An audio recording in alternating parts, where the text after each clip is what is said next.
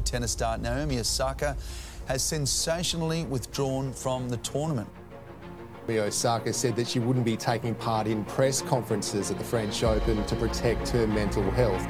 That I've suffered long bouts of depression since the US Open in 2018. And we welcome you to the trophy celebration of the United States Open.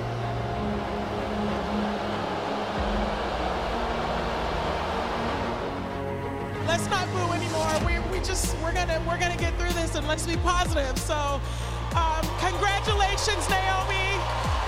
No more booing.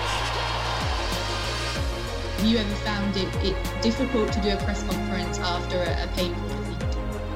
I respect her, of course, as an athlete, and we need to be ready to accept the questions, and without the press, without the writing the news and the achievements that we are having around the world, probably we will not be the athletes that we are today. Should athletes be required to speak to the media after sporting events? Number one, you know what you signed up for. You have an obligation. Secondly, the media is what enables the sport to be promoted. And we just hope she goes away and gets whatever help she needs and then can come back. But I think the media, they make stars, they make people rich, and the part of the process is doing interviews. You've got to front up, but then maybe that's something they look at how that process plays out, those media conferences. How does the reality compare with the dream? I'm gonna sort of differ from your question. I'm sorry. I know that everyone was cheering for her, and I'm sorry it had to end like this. I feel for Naomi. I feel like I wish I could give her a hug because I know what it's like. Like I said, I've been in those positions. Welcome to Sports Speak. Today, Taylor joins me as we discuss Naomi Osaka's withdrawal from the French Open and all the fallout from her decision. Let's get cracking. Naomi Osaka. So she goes into Roland Garros. Full title. Naomi Osaka, women's world number 2 tennis champion. Very, very good player. Goes into Roland Garros, speaks with the event organisers in advance, and states that due to her mental health and trying to look after her own mental well-being, that she won't participate in press conferences post-match. Yes. What do you make of her decision, and what do you make of the response of the community as a large? Okay. She is world number 2 elite sports player. She is as good as they come. She's top of her field in the sport that she has chosen to play. And that sport, the reason she is so good and the reason she gets paid the money that she gets paid is because sport, as we both know, is now entertainment. If you choose to withdraw yourself from the entertainment things, which is the post-match interviews, the pre-match press conferences, all that sort of stuff, then you are essentially removing yourself from the sport at that level. I really do believe that. And I don't think that the tournament was wrong in finding her. I don't think that the players that I think very, very carefully and very skillfully talked about it. You know, Rafael Nadal brought it up. Ash Barty brought it up. I think they were right. I think they are absolutely right. You know, this is part of the game. At this level, you sign up for this. And look, the other side of it is the tennis press gaggle is not exactly known for their hard-hitting journalism. You know, I mean, without trying to be creative with my puns, you know, it's not like they're lobbing softballs to anyone. It's pretty straightforward stuff. So, you know, she doesn't want to talk about losing a tennis match. Okay, fair enough. Face the press, and when they ask you about it, say, I don't want to answer that question. I think it's as simple as that. Anyone who's a sports person knows what comes with the territory. It's pretty straightforward, especially, look, tennis players are pretty innocuous for the most part. It's just the Grand Slams that they really draw the attention. You could go to the Indianapolis Open and, yeah, there might be a post-match presser with 2 journalists there, but big fucking deal. I don't want to correlate wealth with health. They're 2 different things. No. You can be as wealthy as anything and be mentally unwell. I think her best move was to step away from the game, which is what she ultimately decided to do, until she's in a position where she can recommit to what is required of an elite sports person at that level. That's a win-win, is it not? Yeah, I think so. I think it may be, I don't think this is her fault, but I think because of the current state of affairs and the world that we live in at the moment, I think she'll be either victimized or victim shamed. That's the world we live in. You know, I don't think there's any sort of in between anymore, which is a shame. I think that, look, how do I say this delicately? I think that at that level, when you're earning tens of millions of dollars a year, your mental health can be cared for and should be cared for because it's part of being an elite athlete. Elite athletes have had sports coaches, you know, and sports psychologists for a very long time now. This is not a new phenomenon. And invoking mental health as the reason you don't want to talk about a loss when maybe it's just hard for you or painful for you, I think that's where I sort of check out and go, like maybe you just needed to be truthful and say, I don't like talking about losing tennis matches, so I'm not going to do that anymore, which is essentially what her sister ended up tweeting, which was then swiftly removed. So, mind you, she did try and word her way around that by saying that's not how I presented that is not how I meant it, which I'll take her at her word. Sure, but you understand what I mean. Like, what's the corollary? I mean, I don't think there is one. I mean, it'd be the same thing if Lewis Hamilton just decided after the Baku race to just say, nope, not talking about it. And worse, if he said, I'm not talking about it because of my mental health.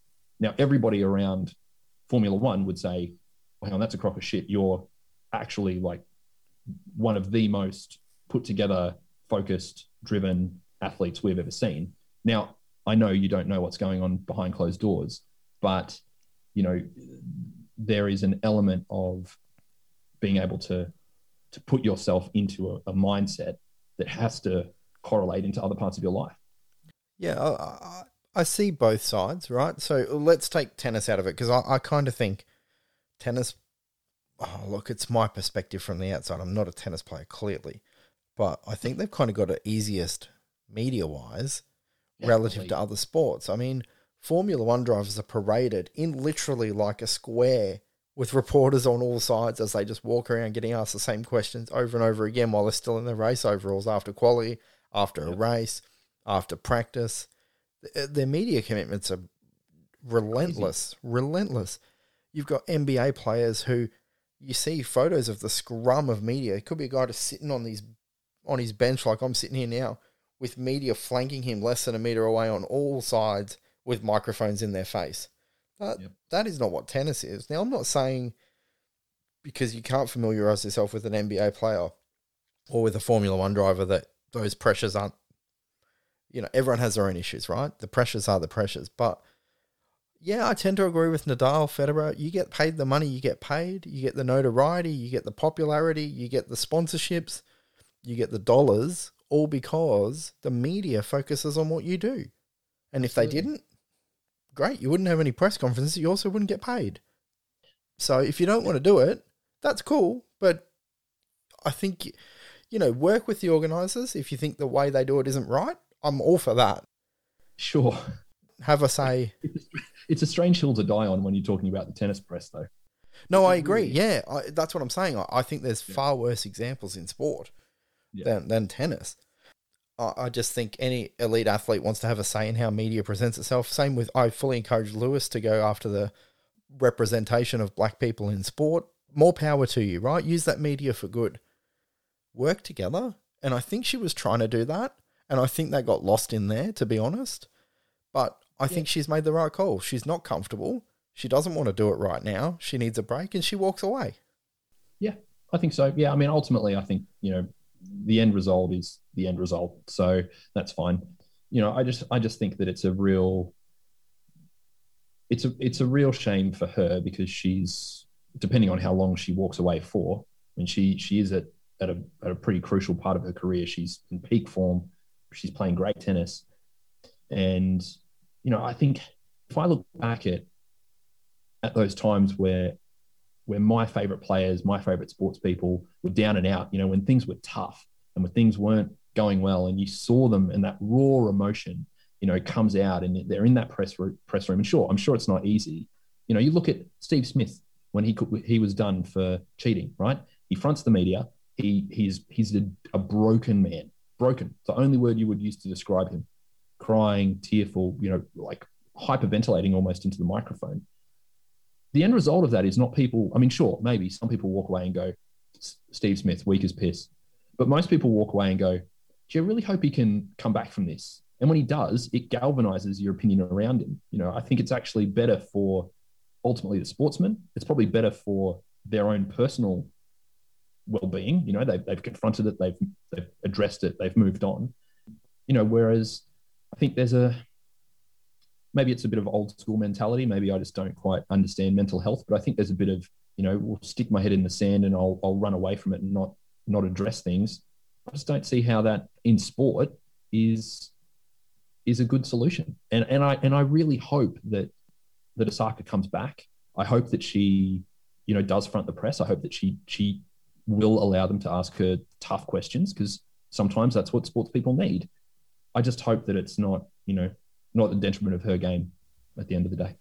Yeah, I do think about players like Jelena Dokic, Martina Hewitt.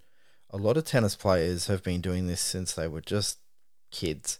And the pressure for them is so intense and immense to be the best of their sport, because it's a worldwide game, right? It's not like the AFL where it's mostly Australians. Well, Formula One, mostly the rich, literally. So, I mean, tennis is one of those sports that's open to anybody.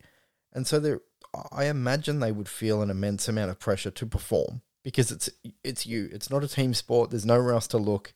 So I think maybe the mental side of it for a tennis player isn't so much just the media, but it's, that pressure that you would have on yourself, and then having to front a fouling can be really a trigger for people. So I get it. I can see where she's coming from, and I get what you're saying. Maybe they're not pushing and prodding her for real hard questions, but fronting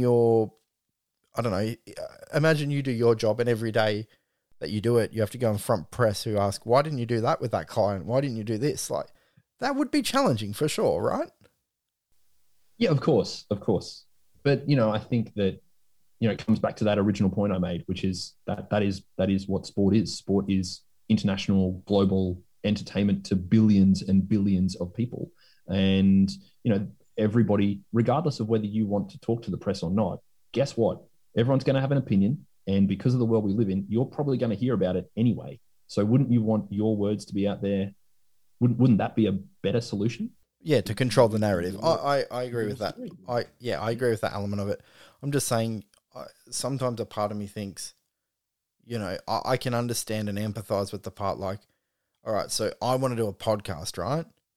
But if I go read a comment section and there's 50 people calling me a dickhead, there is an element of like, fuck, far out, that's full on. And I guess that's the element of it, right? Like, you take on an occupation that lends itself to that thing, then it comes with the territory. I get it, but it doesn't mean it can't trigger you. Sure, definitely. I just think that but at that point, with the resources at your disposal, you should be able to handle it. Anyway, it's a very interesting topic. It's a shame that she's walked away from the sport at her apex, but hopefully she can come back. Yep. And look, and in all honesty, the tennis world is worse off without Naomi Osaka. So she's great for the sport. She's a brilliant competitor. She's, great for Japan. She's not afraid to speak her mind and have opinions. It's good for the game. And it's just a real shame that it's all sort of happened, but it's hardly surprising. The blow up, hardly surprising, the fallout of what she, of the decision that she made. Thank you for listening to another episode of Sports Speak. For more information on the podcast, you can follow us on Instagram at sports_speak_podcast, and we'll be back with more soon.